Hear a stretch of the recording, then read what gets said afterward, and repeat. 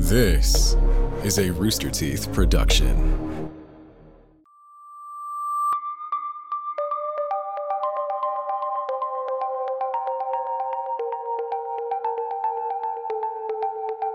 The 1990s saw the birth of several internet chat rooms where people could create avatars and spend time in a virtual world with others. While these were designed for innocent entertainment, some used these for their own nefarious purposes. Today, we dive down the rabbit hole of Worlds.com and the cult of Saturn. This is Red Web.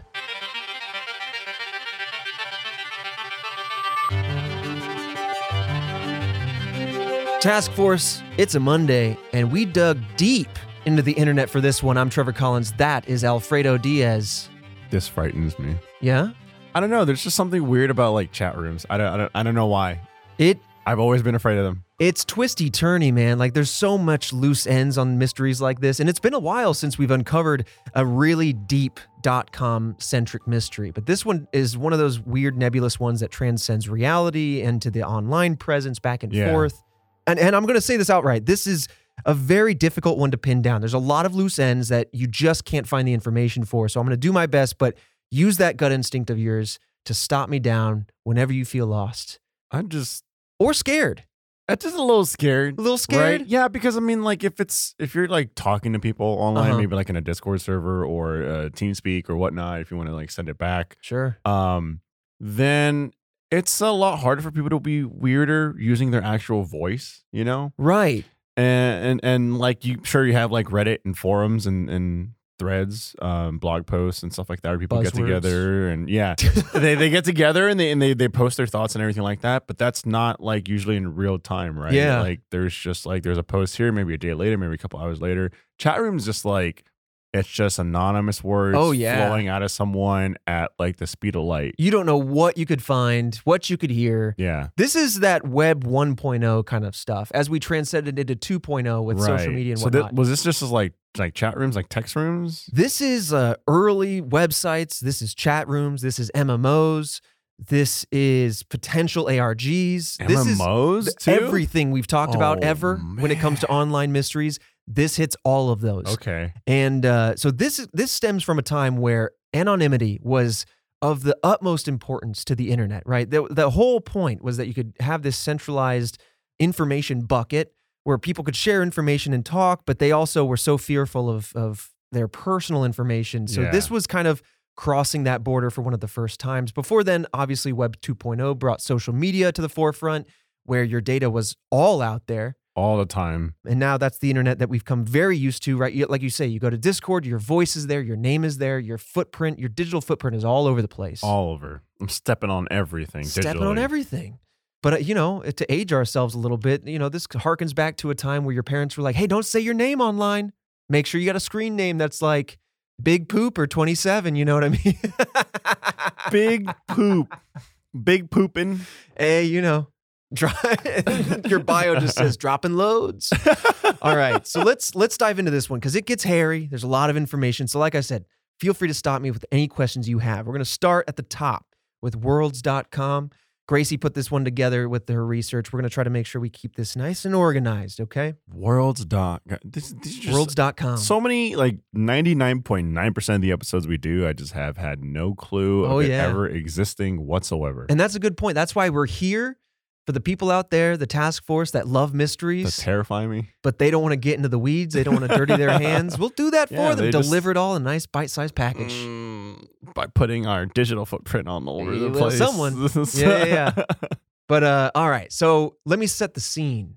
As you enter the 1990s, the internet is really just picking up steam, and it's on its way to becoming a household name at this point, right? You end the decade, the 1999 .com bubble, where everyone and their parents have a .com, right? But in April of 1995, Worlds.com comes online. It's a chat room style 3D virtual world, and it was introduced by the company Worlds Incorporated. Think of it like Ready Player One, a very, very early version, lo-fi as all get out, version of Second Life. You know what I mean? Yeah, I know what you're talking about. Okay. Worlds.com was a new and more interactive version of immersing yourself into an online world compared to, for example, video game consoles at the time, right? The SNES, you have the PlayStation, N64, Sega Saturn, all coming out in this kind of time window. Right. But I mean, talking consoles, this is just like computer web. There's a lot more you can do there, not as restrictive. You have an operating system to work off of. Right. This was essentially a project designed to get people interacting with this very, very new internet forum, right? This in ways that games hadn't really cracked yet.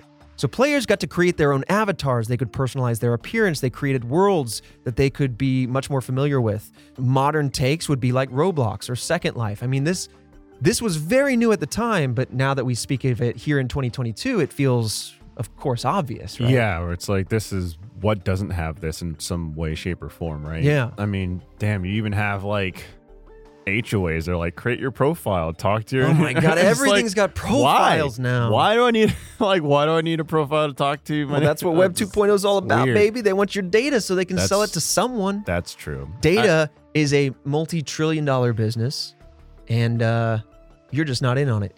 So anyway, that's my own personal opinion. But anyway, this is a very visual kind of thing. And we're going to do our best to make sure you can still understand this as an audio podcast. But if you want the visuals, head to Twitter or head to youtube.com, both with the handle RedWebPod, youtube.com/RedWebPod, and you can check out some of the visuals. But I'm going to show Fredo some of the worlds that can be made. For example, if you remember the 90s, we got Hanson World, we've got New York Yankees World, we've got so they Sky World. Just really went with just, oh my God. Yeah. Just themes, you Bowie know? World, Think of this Sky as GeoCities World. or MySpace, Holy but in hell. 3-dimension. Right? Animal House, the Fun House, You got a lot of RGB. Hanson World. People just throwing images up because they can. This seems like Second Life with like RuneScape graphics. Oh my God, yes. Yeah, that's what this. If RuneScape was like scaled up a little bit. Just a tiny bit, like that's as close as I can describe that to be. This New York Yankees world looks definitely like MLB 1995. Right? From the PlayStation. Yep. But transitioning into the early 2000s, Worlds.com saw a decrease in traffic as other MMOs started to become online, right? You have Toonstown, you got Room Space, Second Life, all these... Rune Space? What? Room Space. Oh, I thought you said Rune Space. Oh, wait, what? No, Toontown, Room Space, Second Life, Club Penguin, I'm imagining is in there. Oh, I thought you actually was like Club Penguin was actually on that list. No. I was like, it's not on this list, but I hoped it was. Why? But basically, competition is starting to heat up, right? Yeah. People's attention are being pulled in many different ways. Eventually, like any monster in the industry, like YouTube.com suddenly has all of its competitors in social media. You can upload video anywhere. But despite this, Worlds.com survived, and it's still, to this day, downloadable and accessible, right? So as with everything tangible that we discuss, I urge caution as you download anything on the internet. I don't think I need to even say that anymore, but, I'll say it. If you go to Worlds.com, it's still up. Just proceed with caution if you really want to do that. I mean, what is there, like 50 people on Worlds.com? That's a really good question. I bet it doesn't look any better than what it looks like on that picture. Oh, no. I mean, you look at World of Warcraft and it's kind of the same. Yeah. But when it comes to why they're still online, it's rumored that the game's original creator, Tom Kidron, is still funding the server with his own money and running it out of his home, as if he has maybe a server room or something. What? As to why? Question mark. I don't know. I mean, maybe just because it was his baby, he doesn't want to kill it off. That's probably it. I mean, if there's any people still using it, they probably feel like it is their home, like a very dedicated, passionate 50 I grew up people. on this. I didn't want to leave it, and this is where I grow up, and this is where I die. What? Yeah, maybe. But in the early 2010s, and I just want to say, as an aside, I'm really happy we're in the 20s, so we can stop with the O's and the 10s and the teens. We can just say 20s, 30s, 40s. We can go back to that. Yep. But anyway, in the early 2010s, Anons on 4chan, they have many boards on 4chan, but the two that we're going to talk about are the V and X boards. I believe, if memory serves, that the X board is a paranormal-centric board. I'm not sure what the V board is. Don't really care to visit 4chan, but anyway, on these online forums. I have some thoughts, but I'm just not going to say anything. Yeah. On these anonymous forums, they talked about like cultish, illegal behavior from various individuals that were still playing this game. This is where the conversation really starts to take a cultish turn with regards to this game. Now, other 4chan members began to investigate this behavior and these anecdotal kind of pieces of evidence, and they stepped back into Worlds.com themselves, essentially entering the fray. All of these anonymous users started to then repopulate this world to say, okay, is there a cult happening here? What's really going on? Regardless, the story kind of made it go viral. Or are the people like the 50 people that are still playing where they just like, hey, let's make up this cool story and see if we can get people to flood back in? That is entirely possible. And we're gonna kind of talk about that. But there are two regular users of Worlds.com that we're going to discuss in more detail because they seem to be at the center of these cult rumors. The first one we're going to talk about is a name that I'm not sure if I know how to pronounce because I've never really heard it before except for on Nexpo's videos that we're going to talk about him in a second. But Nexialist, Nexialist. So, in a blog post from January 21st of 2012 named ForgottenWorlds.com by someone with the username George Costanza, a Seinfeld character. Yep. This blog post describes a particular player by the name of Nexialist. So this person was a regular player of the game who had been trying to entice 4chan users from, like I mentioned, the V and X forums into playing the game with him. And this is in 2010? Good question. 2012 was a blog post about these goings on. Right. I believe that these were happening in the several years prior. This was kind of a known thing happening. This like virtual chat room was thriving in what year again? It came into fruition in 1995. It started to peter out in the early 2000s, but it continues to exist today. And it wasn't until the early 2000s that 4chan it got on their radar. Right. So I mean, you're talking like 5+ years after this, like, kind of fell off. Someone's like, hey, come back. It's awesome. It seems that this person kind of like, was drawing people in over the years to what you're trying degree, it's hard to say. Right. Right. I think the thing there that just doesn't make too much sense to me is just like going out of your way to try and recruit. But also, you got to think, I have no idea, and maybe they did, but like the actual structure and foundation and the way the chat room functions and everything like that, like it's not like they made a sequel. So the base programming is probably super old and outdated. There's not a lot of great features, I'm assuming. And if it petered out, they probably didn't have like as many updates back then, right? As they do today. Today it's like update. Back then it was just like 20 gig update. I'm like, damn, I'm gonna uninstall this game now. Exactly. And now it's just like, back then it was like let it ride and see what happens, and we'll do one big update. You can't fix perfection.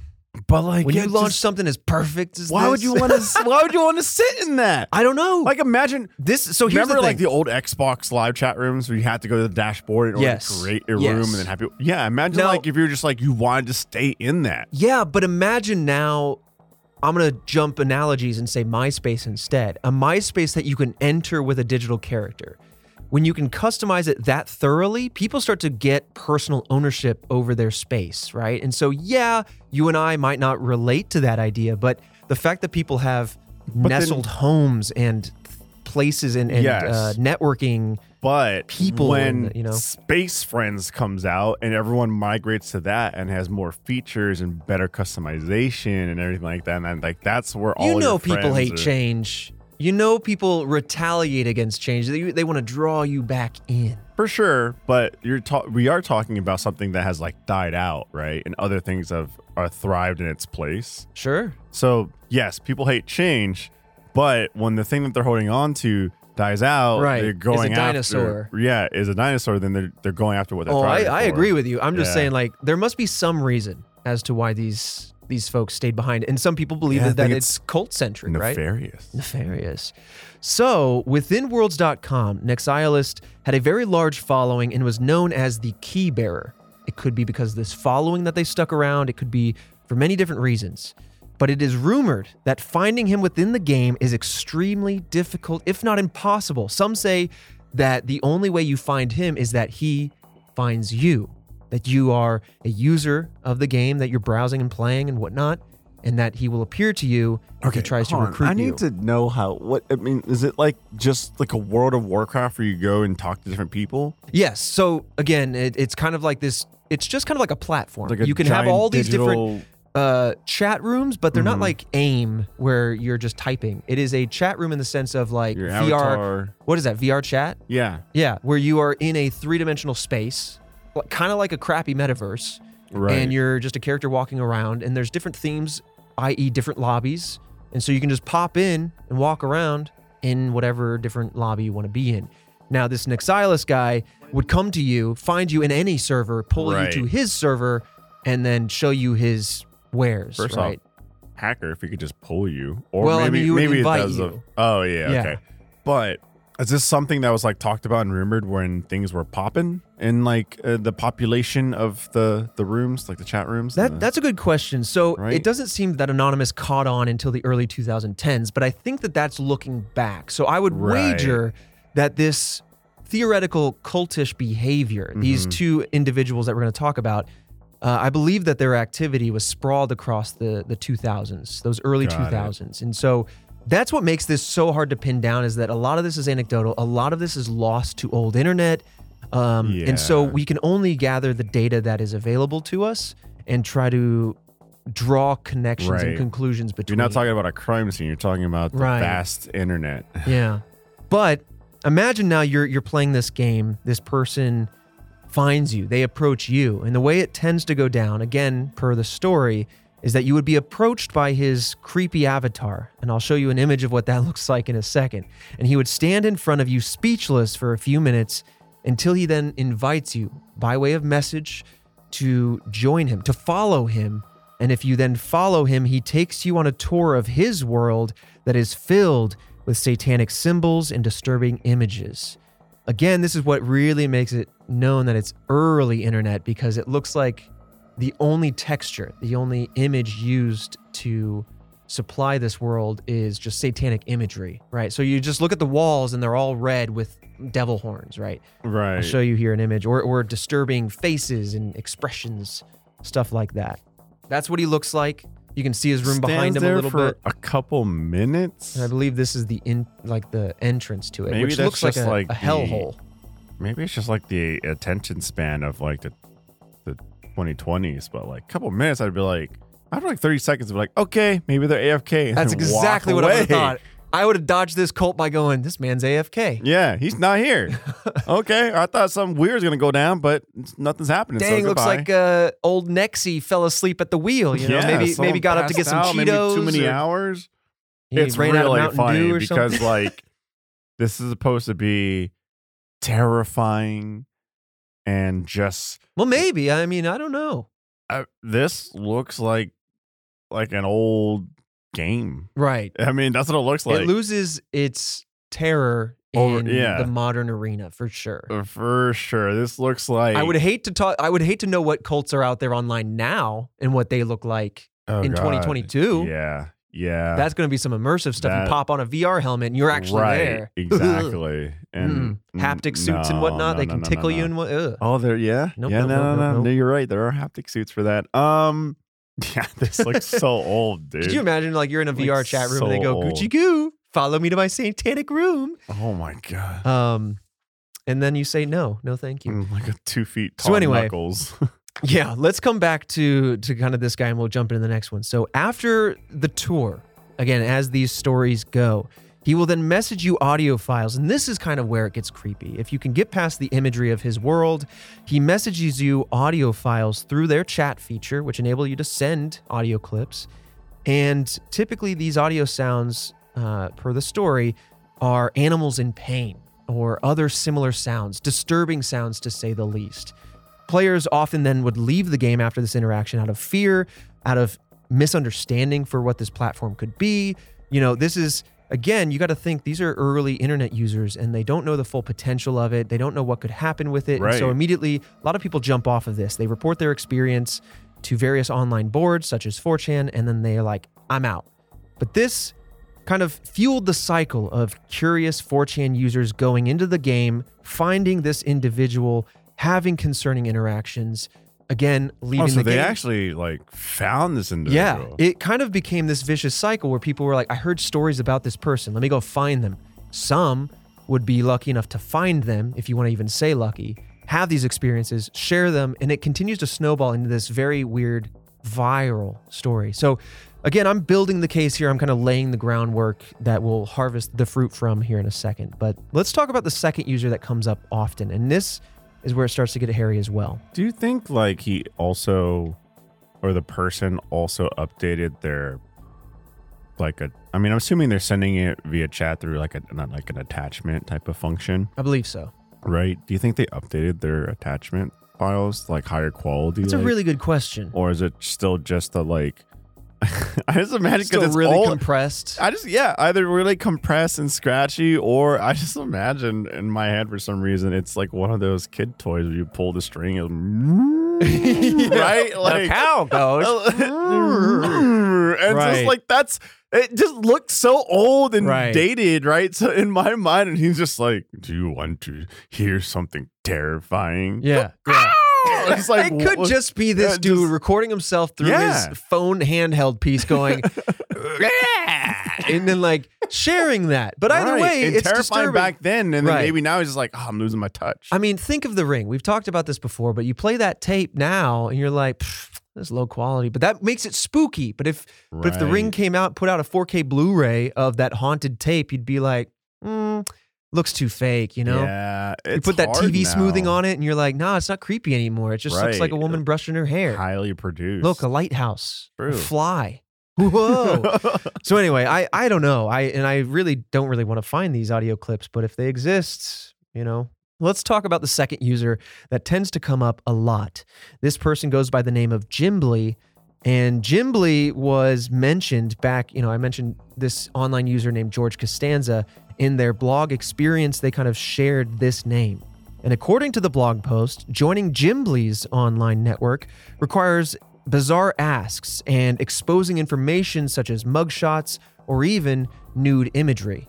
So one person approaches you, silently stares you down until you kind of go, what? And then they say, come to my world. And then you go on this satanic tour. This person will reach out to you, ask you to do very bizarre tasks. And then if you do those, they might then let you into their world. Very, very creepy stuff. You never know who's behind all of these things, especially in the early internet. But again, we're kind of laying the groundwork for a lot of these weird odds and ends that come up. So in Jimbly's self-created world stood 30 different rooms filled with various mugshots. Room 2 in particular was dedicated especially to Jimbly himself. Now, Christian, I don't know if that means images of Jimbly or if this room in particular was just an homage to Jimbly to be like, hey, this is my world or anything like that. I don't know if they were exposing their own face to the world or not. So like Kiki's Delivery Service and Totoro and Studio Jimbly. And yeah, were there any like PG friendly rooms in this world that we can kind of soften the blow with? I can't say for certain, but I'm pretty sure there were no PG friendly rooms. It's kind of hard to say because, like it's been said, this is a tenuous story. Yes. But I believe Room 2 is dedicated to kind of a mixture, photos of Jimbly as well as being like dedicated to his like a I don't even know how to describe it really. Almost like a totem or totem's the wrong word, but like a shrine. A shrine. Yeah, it's a great word. I believe it was like a mixture of that, but I'm honestly not really sure. Interesting. Well, the blog that we're talking about kind of theorized that these two individuals were working together to solicit perhaps inappropriate files, pictures, information from individuals to then store and share them on Jimbly's world. That's where we start to get into the theoretical territory. But YouTuber Nexpo, who is somebody who I've followed for quite some time, very well-crafted videos, they actually made a video covering Nexilist and Jimbly, and it appeared that the true cult was led specifically by Jimbly, that maybe the other individual was part of it or just tangential. But following Nexpo's video on the two and on the cult rumors, Worlds gained an influx of new users. I mean, essentially, this went viral because of the popularity. And that's the centerpiece here that only adds to more confusion. The more people that talk about this, like ourselves, ironically, the more misinformation spreads, and the more this just garners attention without any... There's just more loose ends, really. So many of the regulars of this game, people on Worlds.com, started to grow annoyed with the viral attention. Most of these folks that were just using this world for whatever purposes they have, but were not at all attached to this cult or these users. So people are starting to get really annoyed by this influx. People thinking that, that there has to be some cult. So they're like, no. This is just a regular old thing. This ain't a cult. You have the small handful of people that have been existing in this area for quite some time. And they're just doing their thing, and they're chatting, they're, saying hi to old buddies on the daily, etc. Then you have this influx of... People are showing up. People showing up going like, hey, where's the cult? Hey, where's the guy? Show me the person. Like, where are they? Give them to me. Hey, are you a part of a cult? What's going on? Hey, can I join? Like, I just imagine the spamming of all that annoying stuff. Oh, yeah. And so for the diehards, I'm sure it was just very annoying. In fact, there is a mod of the Worlds subreddit, username Whirlaburla, who shared a blog post dispelling rumors of any cult activity or illegal activity going on. And with regards to the mugshots in particular, they said this, quote, "Mugshots is a world created by Gimbly, which features many user-submitted pictures along with their username. It was a way to know who you were talking to without being too invasive back then. While the anonymity was nice back in the day, some people really appreciated Worlds and the users on it, and submitting a picture was a way to share a virtual connection with one another." Which makes sense, right? This is probably one of the first kind of self-created social media platforms. People started to build real-world connections through this digital platform, and they wanted to share pictures of themselves to create a little bit more of an interactive and intimate setting. But despite these many PSAs on the Worlds Online subreddit, some newcomers were still very curious about the ongoing secrets that could potentially be hidden behind the walls of something like Worlds.com. In fact, there was a 5 gigabyte file that only fueled this fire. 5 gigabyte file doesn't really sound that big, but it can contain a lot of text information. I mean, if it's just like Word docs or sound bites, like 5 gigs could be thousands, hundreds of thousands. Right. So there was a 5 gigabyte file that was archived with information regarding Worlds, and it was found on a website called Anon Files. Simply enough, Anon Files was an online file storage place that offers anonymity. You didn't need to make an account or log in order to upload files. And so you can imagine, I mean, that's that early Western internet stuff. Yeah. Anything goes. Hey, just throw it up there. Don't worry about it. Right. Like, it's all good. And now it's like, you need your name, your social, your phone number, and well, that's because people address. started pirating stuff that way, or sharing viruses and all of that. So within this file, though, was information regarding a group called the Cult of Saturn. We're going to do our best to dive into this file, by the way, but again, there's so much information within this that it's hard to succinctly dive into it. So we're going to focus on the main pieces of information, and the rest is out there. I would really urge caution if you wanted to start downloading random files from the internet, but that information is available to parse if one was so inclined. So moving on now from those two specific individuals, I've kind of given their backstory. Now, if I mention them, you'll know where I'm at. But let's talk about this file now. There was a YouTuber by the name, I believe, Eudoxia Mysteries, and a Reddit user by the username Mugetsu TV. Both explored this 5 gigabyte file, so you and I, Task Force, don't have to. And they called it the internet's biggest rabbit hole. So like I said, a lot of information, but in this file were links to a blog by a woman named Tara Oraso, and that was in July of 2015. This shared some of her experiences involving a cult. So we're going to go off the beaten path for a second, but just like all internet mysteries, it's going to coalesce here at the end. This is okay. So stop again. It gets windy. There's so stop me. No. I'm just saying there's like little breadcrumbs of creepiness. Mm-hmm. Here's where you go, oh, these breadcrumb chunks are bigger. Oh, yeah. Because now we're really talking like cult stuff, right? The other stuff before, it's like, it could just be someone being weird on the internet, right? Exactly. Now it's you're when talking they all about coalesce. like someone just like, hey, I had this really weird cult experience, and there's these hidden files of like It goes from like someone could just be in that world messing around, you know? Absolutely. It takes a little bit more dedication and seriousness to have like a big 5 gig file. If I'm assuming it's all text or mostly text or just some text in there, like to write that out, hide it, not to have like a guaranteed payoff or something like that. This is where you gotta go, okay, this is more serious stuff that's happening. Like you gotta believe someone tipped off somebody else as to the file's existence. Yeah. That or someone just going through this anonymous website filled with anonymous files and just downloading them all and just cracking them open, seeing what's inside like a wonder ball. Insane. I mean, you grab a brand new computer and just... Yeah, or open up like a sandbox browser with it. Anyway, so again, within all of this file comes a blog post from Tara Arasso. Okay, and that comes from July of 2015. Now, Tara worked alongside a man named Richard to research the cult and put out an informative yet very real blog post. When I say the cult, I mean the cult of Saturn. She joined this cult in 2010. Tara dated a guy who was into grunge and punk music, and they would often attend parties together. Eventually, the guy she was dating started to tell Tara about drugs that could be used to open your third eye, right? And then they began talking about worshiping the planet Saturn. So as she gets to know this guy's kind of unveiling a little bit more about him and this group that he's a part of. Once she became part of this group, others in this group told Tara about a book called The Book of Lock and Key. This book would sometimes be referred to as the Book of Loki, just because it sounds similar, but also evokes some very interesting thoughts. So many occult communities have tried to find this book over the years. In fact, on many occult library websites, such as the X Library, someone posted they were looking for this book, and another person responded to them saying, quote, "Everyone knows this is an extremely rare and possibly non-existent book."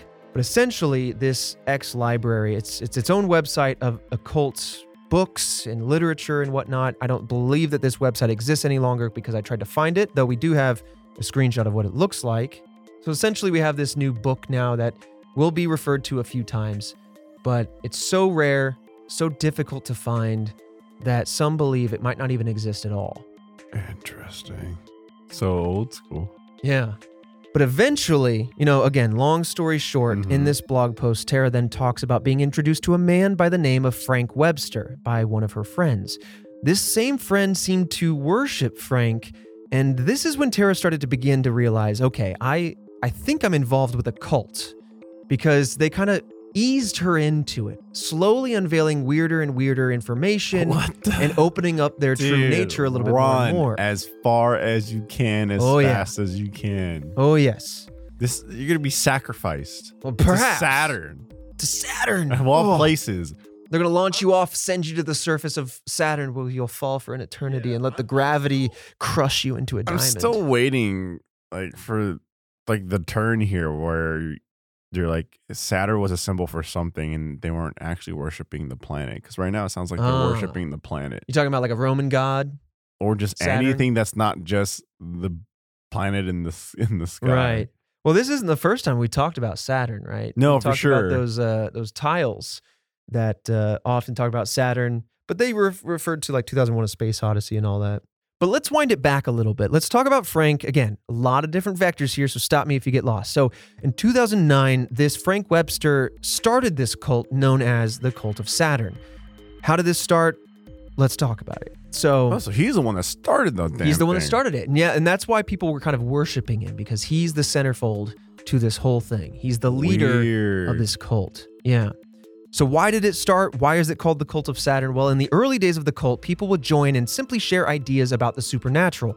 This was just a way for people to share their stories about whether it be aliens or ghosts or anything in between. This is what they would do. That said, many early members used the group more in a way of making friends and partying than anything else, than anything that a cult might be doing.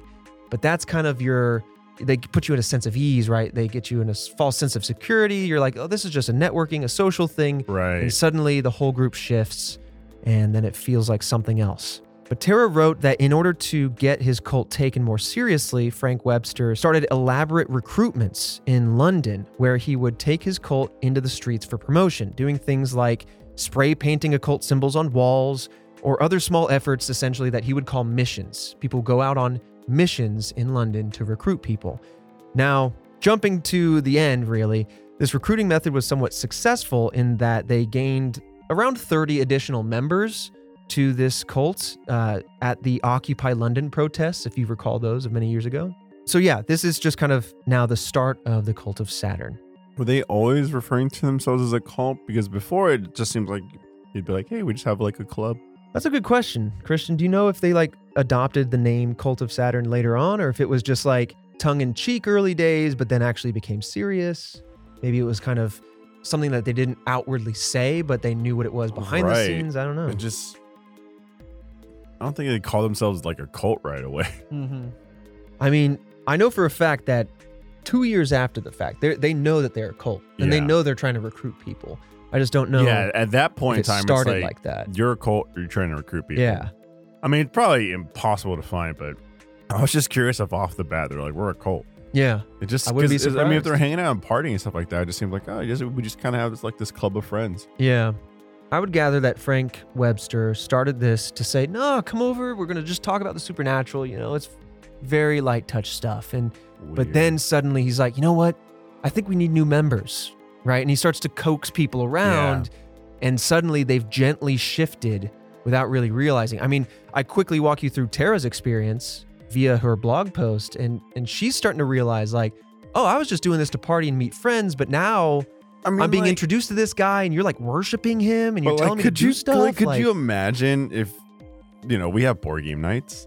Oh man, we go and hang out and do board games. Hey, before board game night tonight, everybody, I brought this goat. Oh no, lamb chop! Just go ahead and hold this knife. No, but like, imagine set up a board game night like we usually do, and I was like, yeah, my friend Barry's coming over, and then Barry comes over, and like as soon as I get on the ground, kiss the floor. As soon as I see him, like he puts his hand out, and I take his hand and just kind of put it on my forehead to kind of give him a little bless. Whoa. Would you just be like, what the hell is that? Yeah, I would. I'd be like, I'll shake your hand, I suppose, but I'm not going to smear your palm on my face. Like, what is this? I'd be very strange. I'd be taken aback. I'd be like, whoa. And then, but I'm not going to call you out because I'm like, this guy's clearly comfortable with you. And I'm not going to be like judgmental. But then, you just start noticing different things like me. We have cheese and hors d'oeuvres, but he's got like his own platter of like foods. And he pulls out his own Lunchable. Like it's a Ziploc bag of red meat I don't recognize. Maybe. Or just like he has his own specially prepped meal that I have prepped for him. Oh man. That's like, what would you do? I don't know, but I feel like board games would start to become more and more sparse. I'll be honest. If Barry starts showing up, rubbing you up and saying, "Give me my lunch," then I'm gonna kind of be a little off. I'm gonna start being busy whenever you ask. I might start being busy. I might start hating board games. I might be sick those days. I can't make it anymore. Is Barry gonna be there? He is. I'm just not a fan of betrayal anymore. Barry has his own board game he wants to play tonight. It's gonna be really special. You should come. And that's when I go, yikes. Yeah. I feel like I'd have to be like, dude, are you like, is this like you good? Cult? Are you good? Like, I don't want to use the word cult here, but like, I will. Feel like a leader Lowercase of the group. C for right now. Yeah. I will say I can't find anything that says when they adopted the name Cult of Saturn or incorporated the name Saturn into their group. Yeah. But it does kind of beg the question of how often do cults refer to themselves as cults? That's a really good, I think true. Yeah. It's a good question. It's worth asking, but it's like, did they ever call themselves that, or is that just what they became known as by others? But I can't find any concrete info. I mean, I thought that was gonna be near impossible. I was just curious. But no, that's a good point. Do we just go, hey, we're a cult, or just go, hey, we hang out, and then everyone just go, this is a cult. This is a cult. Let's be real. If I had to label this group, I'd say cult. Yeah. Hey everybody, Trevor here, and I'm going to dive right into it, just the meat and potatoes of the business. We've got a TikTok channel. I want to shout that out because it's doing quite well. Thank you all for joining it and following it and liking everything. You've had us pop off a few times now, so thank you very much. You can find that with a different handle, The Red Web. So check that out on TikTok. We do mini mysteries, sometimes things that you're going to recognize, but it's also our way to scratch that itch of those mini mysteries that can't really fill out a full proper episode. Also, if you like gameplay, here's another shout out to something else that Alfredo and I are doing. If you go to youtube.com/let's play, you'll see a little bit of a peek behind the curtain, if you will, or rather a peek to a different curtain. That is the other job that Alfredo and I have. We played through the entire game of Five Nights at Freddy's Security Breach. It's a spooky, scary horror game, and we had a good time while playing that. So if you want to check out what we do over there, you can check that out with a scary game. Other than that, let's talk about today's fantastic sponsors. This episode of Red Web is sponsored by BetterHelp. This month, BetterHelp Online Therapy wants to remind you to take care of your most important relationship, the one that you have with yourself. You are your greatest asset, so invest the time and effort into yourself. BetterHelp is online therapy that offers video, phone, and even live chat sessions with your therapist, so you don't have to worry about seeing anybody on camera or anything like that if you don't want to. It's much more affordable than in-person therapy, and you can get matched with a therapist in under 48 hours. Give it a try and see why over 2 million people have used BetterHelp Online Therapy. This episode of Red Web once again is sponsored by BetterHelp, and Task Force, you can get 10% off your first month at betterhelp.com/redweb. That's BETTERHELP.com/redweb. This episode of Red Web is also sponsored by Audible, where you will get tons of audio entertainment all in one app. You might know Audible for the incredible selection of audiobooks across genres, from bestsellers and new releases all the way to celebrity memoirs and mysteries, thrillers, so much more than that. But that's just, I'm just going to list out a couple of genres that they got. So whether you listen to audio at the gym, while relaxing at home, or on your commute, Audible has a ton to choose from. Audible members can choose one title per month to keep including new releases. And new members can try Audible for free for 30 days. I use Audible when I'm in the gym so I can listen to some of my favorite books. It's what gets me out of bed in the morning because I want to know what happens next in that novel, right? And so I also don't have to sit down and scrub my eyes across a page. I get to listen to it while I lift. I feel very efficient while doing it. And I'm getting yoked like a scientist. Visit audible.com/redweb or text redweb to 500 to try Audible free for 30 days. Again, that's 30 days of Audible for free at audible.com/redweb or text redweb to 500 to join Audible to listen to a ton of book and podcast titles. This episode of Red Web is also sponsored by Babbel. For most of us, learning a second language in high school or college wasn't exactly the high point in our academic careers, but now thanks to Babbel, the language learning app that's sold more than 10 million subscriptions, there's an addictively fun and easy way to learn a new language. I like to use Babbel because it kind of gamifies the way that you can learn a language. It's always fun to learn a new language because you can use it wherever you want in life. It becomes like a tool that you can use as necessary if you travel around. But I don't really like memorizing words, and so that's why I like Babbel. Babbel's 15-minute lessons make it the perfect way to learn a new language on the go. Other language learning apps use AI for their lesson plans, but Babbel lessons were created by over 100 language experts. There are so many ways to learn with Babbel. In addition to lessons, you can also access podcasts, games, videos, stories, and even live classes. Plus, it comes with a 20-day money-back guarantee. Right now, save up to 60% off your subscription when you go to babbel.com/redweb. That's babbel.com/redweb for up to 60% off your subscription. Babbel, language for life. And with that said, let's dive right back into the mystery. Well, this is where I want to do my best to take all of the paths, all of the background information we have laid out so far, and try to build it up now. And because it does all seem a bit non sequitur, let's build it up into one kind of case as to how these all kind of connect. So Tara found out in 2011 that one of the cult members convinced Frank that the cult would gain a larger following through making itself into an ARG. We've talked about ARGs many times in the past, but that means alternative reality games, or sometimes augmented reality games. And this is also kind of where the story starts to really get confusing, because they start as a cult, if you take it at face value, this is when they really start throwing things at the wall, seeing what will stick. How can we get more people on board with this group? How can we build more influence as a group? Oh, God. Yeah. So this group then took to 4chan and other online forums posting about their cult in relation to the end of the world theories with the Mayan calendar. If you recall, 2012 and the years prior were a buzz with the end of the Mayan calendar. 2012 was even a movie about like the end of the world. Yeah. And so they were really trying to take some of that social momentum behind that, I don't know what you'd call it, urban legends, right? The myth, theory. yeah. They just try to kind of ride that wave to build up more of a presence. Interesting. I just wouldn't want to be attached to that. No, but when you're just trying to garner raw numbers, I guess maybe you do. And I mean, also, like, you probably are looking for those type of minds to like Exactly. bring in. That's probably right. Like, Absolutely. That's- Open minds. that's the pool you want to swim in, essentially. That's a good analogy. I'm not dipping my toes. That's a pool you wear a wetsuit in. Well, I mean, just one toe. Don't worry about it. Well, okay. You get in there. Water's warm. A lot of pee. A lot of pee in that pool. So by trying to ride this wave, they jumped onto various social media platforms, and they even created a website called falseprophethq.com. This website was littered with occult symbology and symbols, and they actually had a countdown that featured on the front page that said, quote, "the end of the world," essentially counting down the days left. Now, this is a major red flag for any occult behavior, right?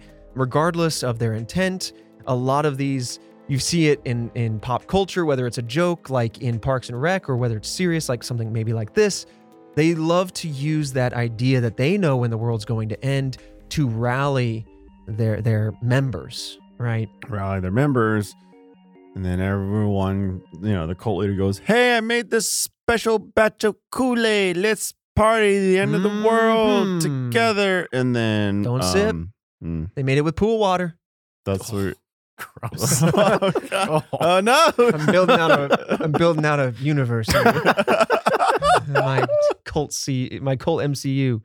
Either way, though, they have these websites now, and so they're just trying to blast out to recruit people. They start making videos, and I don't know why or how this would really attract anybody, but the video featured a man in a balaclava talking about the occult, talking about the end of the world. I don't know if this is Frank himself, right, or if this is just somebody else trying to obscure their personal identity, but suffice to say, they certainly garnered a lot of attention. But and I don't want to say this too much, so this will probably be the last time I say it, but I admit that the timeline here of the events, all the information that we did in our research, this is where it's, really, really gets messy. So finding more details from here on out starts to become very difficult. But ultimately, the Cult of Saturn got a lot of attention.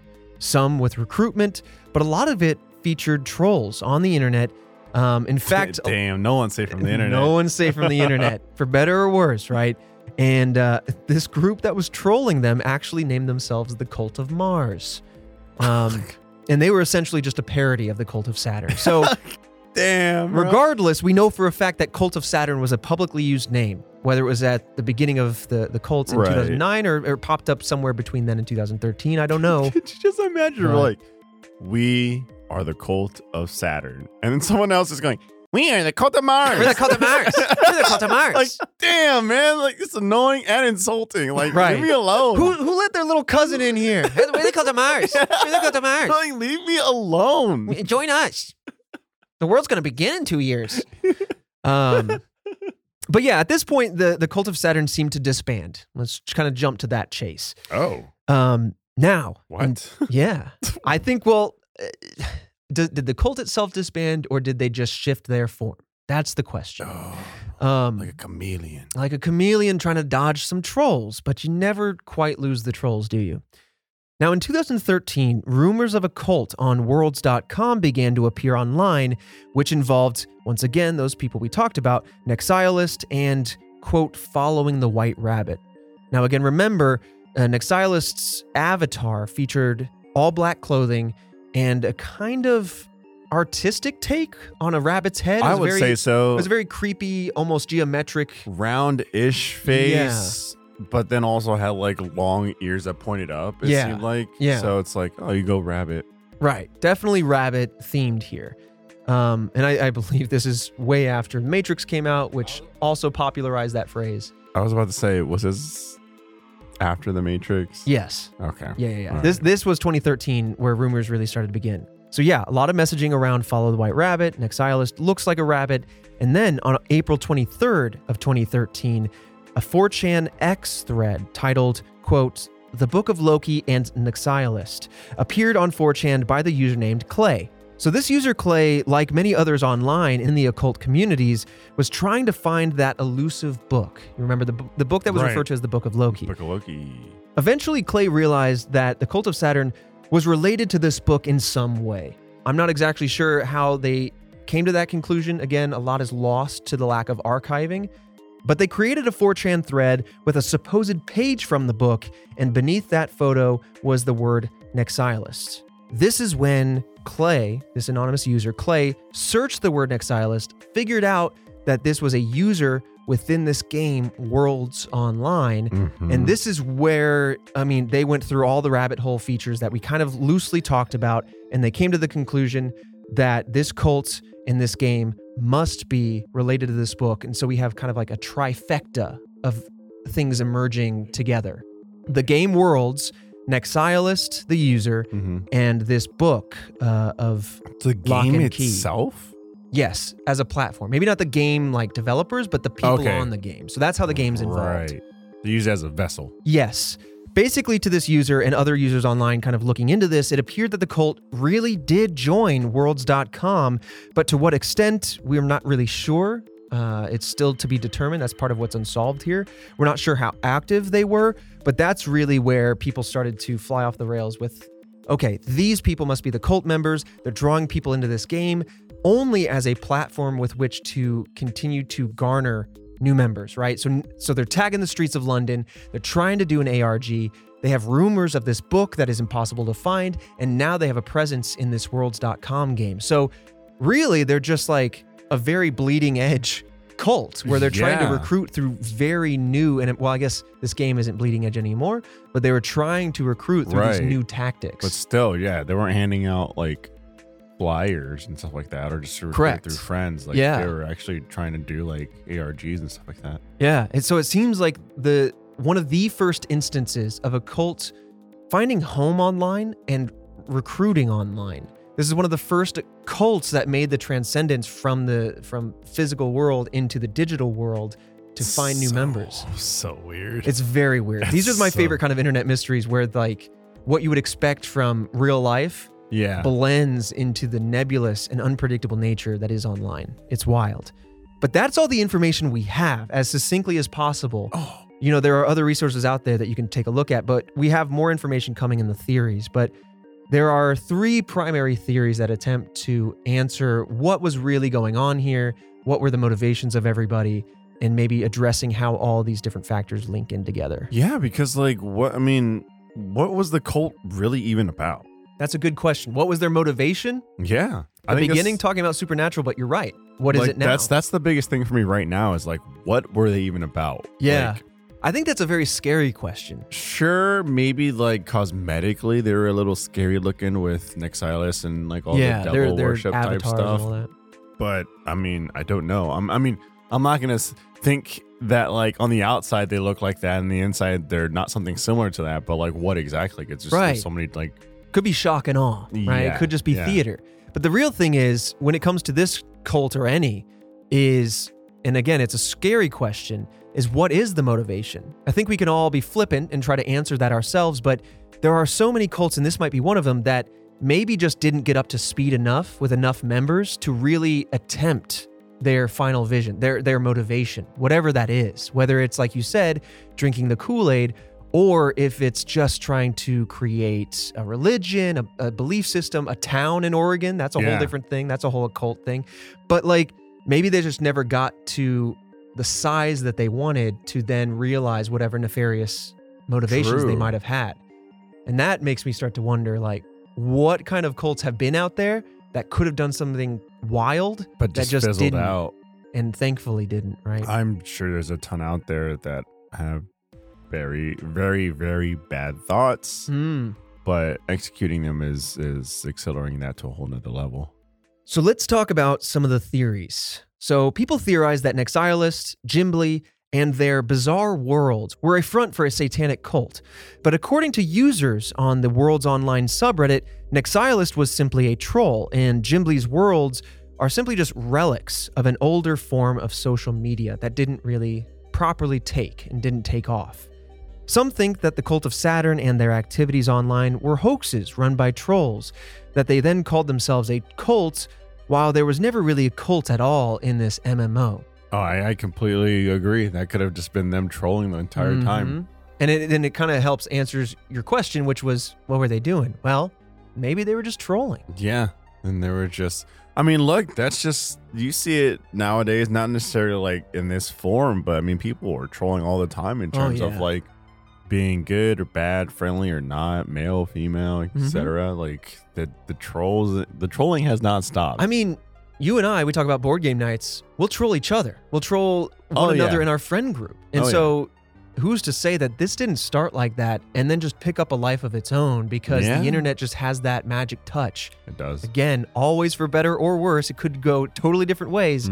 But part of this hoax theory is essentially that, this could have been a group of friends hanging out, talking about the occult, talking about supernatural, all with just very humble beginnings, just shared beliefs in things. And then maybe they started hazing people, or maybe they started picking up practices that took off. And this just sent some very incredibly mixed signals to the broader internet that then began looking a little deeper, too deep. Ripple effect. Exactly. So who knows? But regardless, there were cults that worshipped Saturn in Roman mythology, but they're the ones that practiced actual sacrificial rituals. And so I don't think that there's any connection between this modern cult of Saturn and the ancient Roman cults of Saturn. I don't think it's a modern take, but I did want to address that here with the hoax section. Yeah, it also seemed like this cult hasn't really done much aside from hanging out. Yeah. Not that, I guess most cults' activities are public, but it's more so, hey, we hang out. We hang out? Come hang out. Yeah. Nah. Nah, I'm good. But let's talk about the next theory, because many who have researched the cult of Saturn, including Tara, whose blog was in that 5 gigabyte data dump, they believe that this was a front to promote Frank's magazine, The False Prophet, right? The False Prophet was the name of that website. So maybe all of this was a very avant-garde way to promote your magazine. In fact, in the 5 gigabyte file that we mentioned, Richard, the man who helped Tara research, found screenshots relating to the origin of the cult. In the screenshot, an individual talks about the London Antichrist urban legend and tells people that you can contact an Illuminati agent or this Antichrist figure by the name of Frank at the email address falseprophet@live.com.au. It is generally believed that this is the same Frank as Frank Webster, and so immediately we start to throw away the idea of a deeper actual cult and more throw up the facade of the appearance of a cult. Yeah. Essentially someone who's just intentionally trying to go viral. The same individual said that he found an email associated with 2 different jobs with the subject line, "Idle hands wanted for mysterious job," on an English job search website called Mandy.com. Look, look, in the hey, I'm topic, looking for some idle hands. Look, on the topic of this episode, sure, you think evil, but my mind went, that's sexual. That's sexual, man. Someone's looking for a job. Oh, man. Someone's trying to get hands. Some idle, buttery, smooth hands. Hey, I'm looking for the supplest hands. Freshly trimmed nails, don't ask. So the jobs that were listed only had vague descriptions, which don't help what you're kind of after. Oh, God. Here we go. But the descriptions, they describe a new magazine called The False Prophet that was opening, and they were looking for creative people. People who were recruited for this job reported strange experiences, and this is where we really start to throw ourselves back into the pool of cult activity. Now, it is worth mentioning that the truth of these London job recruiting details and experiences are up for question, but some of these weird shared experiences are as follows, and I'm going to outline some of the many. Applicants were allegedly put through unorthodox methods of recruitment. Some received cryptic messages that shared their responses with yet other applicants. Applicants were put in direct contact with other applicants without actually knowing who they were or who their recruiter was. Some people were asked to write reviews about the workings and writings of other applicants. And then it started to get really, I'm just going to summarize some of these things. Eventually, some of the tasks started having applicants go after each other. They were trying to have each other attack one another psychologically to see if they could prove themselves, whatever that meant. So they would say, here's the information behind this person. Go torment them by writing reviews on their writing. Go torment them psychologically by calling them. How do you torment someone psychologically? But if you're handed like a dossier with, I don't know, details about them, then sure. Yeah. They were given some information and told to, quote, destroy the other applicant psychologically in order to get the job. So it really starts to get hairy. This doesn't sound like some ARG. This does sound like potential cult behavior. Or they're just looking for some very specific style of people with a lack of remorse or sympathy. Some people were actually called to physical interviews at very abnormal hours, and when they would go, no one would show up. And when they would be there, they would see cryptic symbols that would be left for them to see. Other times, people would be invited to buildings on Old Street, is what I have here, for interviews. Afterward, they would be locked in the building with the lights turned off. Oh, hell And then they would be messed with psychologically. So this is wild. Okay, so now they're really messing with people. Looking for idle hands. The devil plays with them. Come on over to Old Street. Step inside this rusty old building. Hope you got your tetanus shot. Bam! Lights off. Those Gorilla hands are radio. Lotioned, buttered up. Dang. Go ahead And they're like, reach hey, under. I got these soft hands and no lights. What's going on? Where Dude, am could I? you imagine if you thought it was a sexual thing? You're like, I brought my tarp. I mean, like, You know? weird role play, Fresh but rubber sheets. but I'm ready to jerk you off now. Oh, dude. Could you just imagine? Like, right? Because it's so cryptid. Who's this thing? Who's to say that there wasn't someone going like, this is the night where I get my hands dirty. Dang. Here we go. And then just Dang. going, hello? Why is someone making fun of me? Yeah. I thought I was going to This is wild. use these hands. Yeah, listen, I did those little squeezy things that make your hands strong. I don't know. Dude, I'd be like, damn, maybe we got to be more specific a little bit. Yeah. You start getting all these recruits going, hey. Okay. The last shared experience, counter to the very humorous story you have, the last shared experience with a lot of the job applicants were that people would receive maps for parcel drop-offs. These mysterious packages that would be dropped at different locations, and they would just be given a map for these things.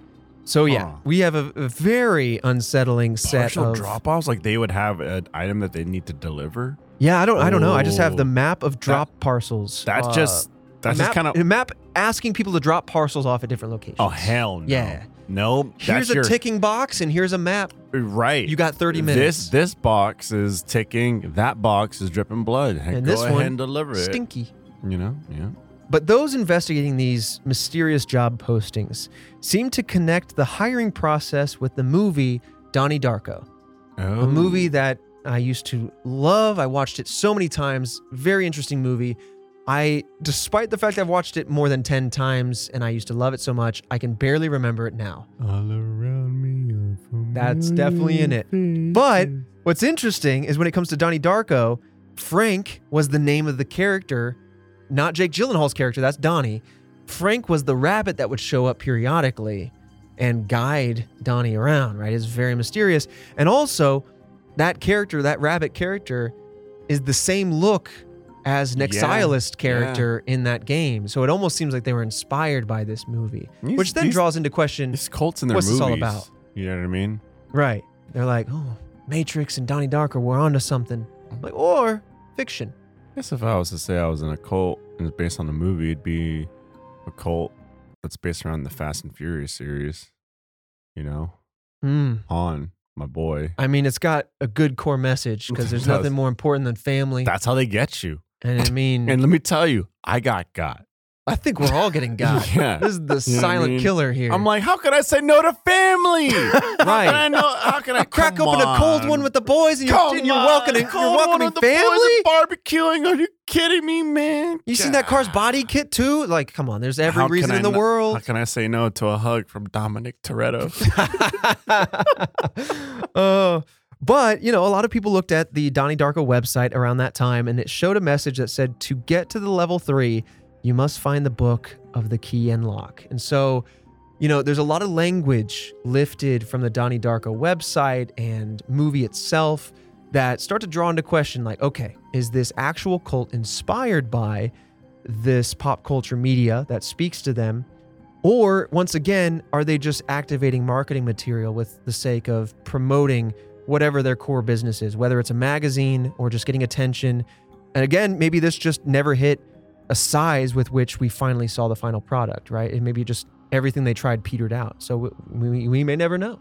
But coming back to the followers and their very strange tasks, some of those tasks involved writing articles and creating art that would be featured in the false prophet, essentially saying, hey, build out my magazine. Maybe some of this included an ARG for the sake of gaining interest online and in the world, but all the strange tasks that Richard found were possible ways to build interest and hype around this cult, which would lead people back to the magazine, and that's where the core of this theory lies. What was this magazine about? I don't really know what it was about. The false prophet. It just seemed like sitting here, I was like, damn, man, Frank really trying to pimp his magazine? Wait, that what is this magazine about? That is a wrinkle in the theory, because like if the magazine doesn't have a clear motivation, if they're not monetizing or writing about anything, right. If it's just a bunch of random articles and art, that's what are you really building to? Exactly. So with that said, let's dive into the third theory. That it's possible that this entire concept of cult and an MMO, this cult of Saturn, these individuals within the game, all of it was simply a part of a massive, expansive ARG. As with most mysteries online, ARGs tend to be one of the popular answers, but let's talk about why. There are some more pieces of information here. So the 5 GB file containing all the contents relating to the group may have all been fabricated or at least collected in a way to make it seem like the cult really did exist. It could answer why there are some loose-ended questions here that we can't chase down because maybe some of this just simply didn't exist. Ultimately, it's unknown who created the file, why they created the file, and with regards to Tara and Richard's research, all of it is in Imgur links with their commentary and, quote, evidence all in one picture, which basically means their evidence seems flimsy at best, right? If it's just a bunch of screenshots, Imgur is just an image hosting website. So yeah, you could have screenshotted evidence, or it could just be an easy way to fabricate stuff. Their commentary is written almost like they're saying it out loud, making them seem like characters, right? So we have a screenshot, for example, of Tara and Richard talking to one another, and it's just red and blue text on a black background, almost like a Linux system or something. Yeah. I don't know, like old internet. Tara, virtual reality worlds. Virtual reality is the gate of dreams. The ghost in the machine, it points. The silver key to the gate of dreams. It's all connected. The lone gunman was right. Life is just an ARG. You're saying it's an ARG. Huh. Yeah. But Richard, seriously, Tara, get some sleep. You're starting to sound like a crazy person saying life is just a game and you can open up portals. Anyway, that's it. Here are the Zener artwork images created by COS.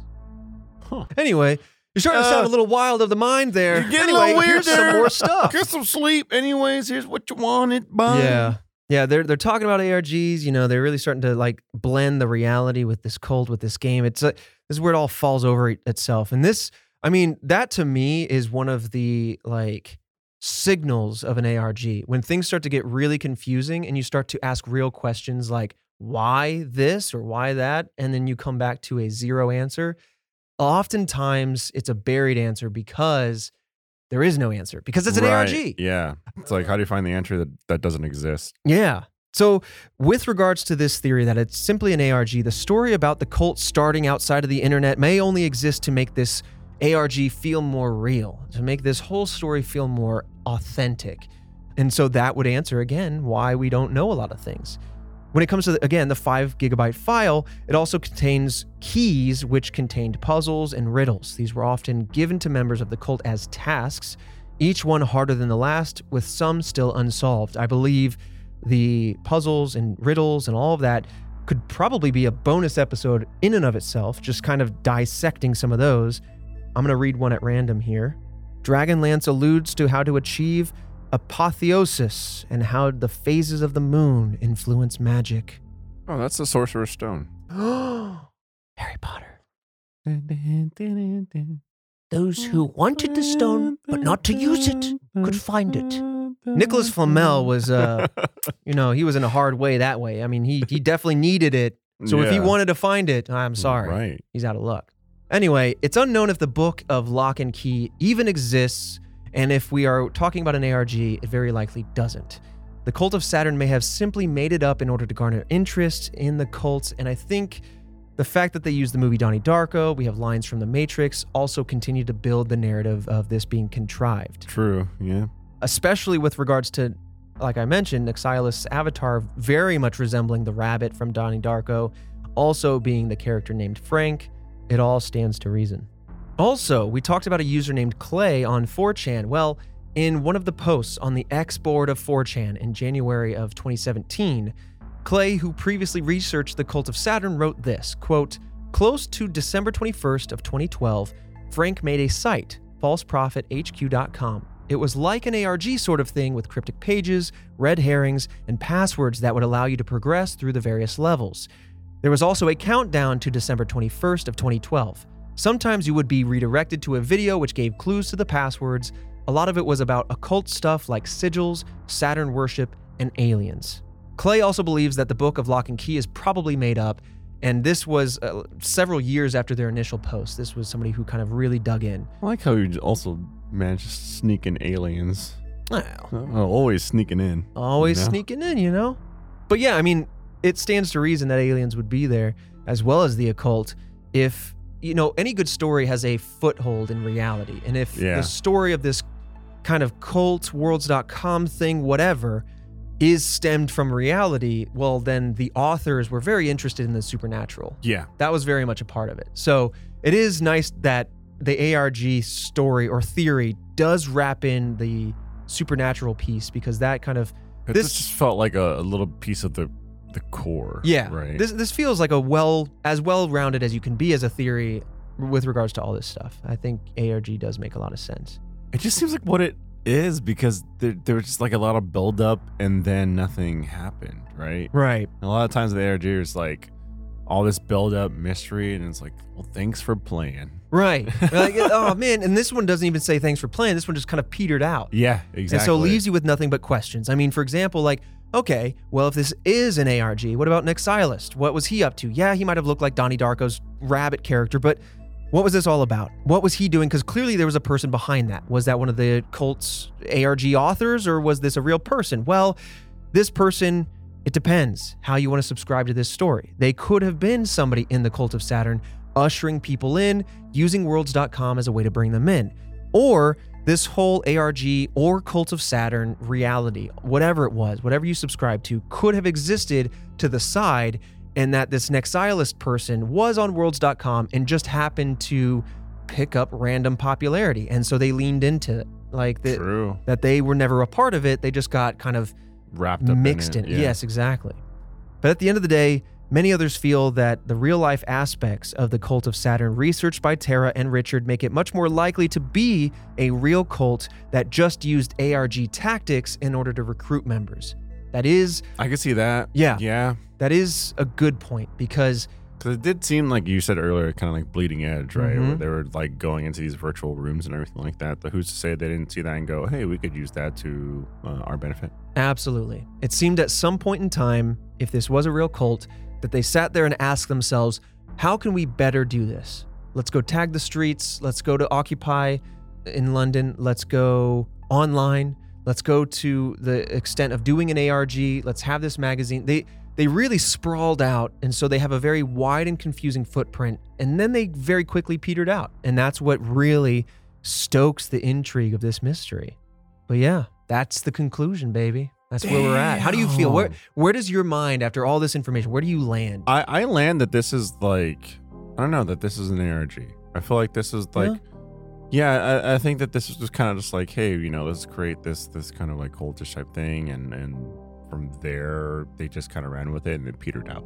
Yeah, that's what I feel like, because there was a lot of buildup. There were a lot of like tangible things, but at the end of the day, like once things really started going, it went from like, here's the first level, and you really went like all the way up to the door to level 2. Mm-hmm. It never really happened, right? The door always just seemed like it was just locked, right? And we never went past it. But we got up on it. We were buttery hands all over it and everything, Yeah, but silky like smooth baby hands. never opened it. Yeah. Yeah. I don't know. ARG definitely checks a lot of boxes. And the most important one for me is just like, oh, it's a relief. It's just an ARG. you know? Right, exactly. But part of me also thinks that, I don't know, I could go a lot of different ways. Suffice to say, I could see the cult piece being very related, but also real. I don't know if the cult inspired the ARG for recruitment or if it's reverse, because we have talked about ARGs in the past that had people truly believe what was being laid down. Junko Junsui, right, was a great example of that, where people believed what was going on. We discussed that in a much older episode. But, you know, if people started to believe that this cult existed by way of the ARG, maybe they spoke it into reality, and some people created it and made it a thing. True. I mean, maybe that's what's his name? The Nexialist?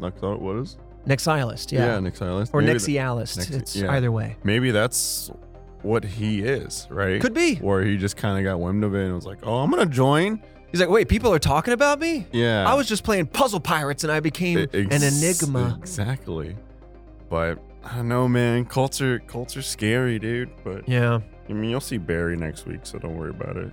Maybe he was like, I'm Nexialist, but then he was like, send audio messages like, if you're an alien, please do not lie. What if you came over and I was like, oh, let me show you my friend Barry, but Barry was an owl. And then you went over to Christian, you're like, Christian. Mm-hmm.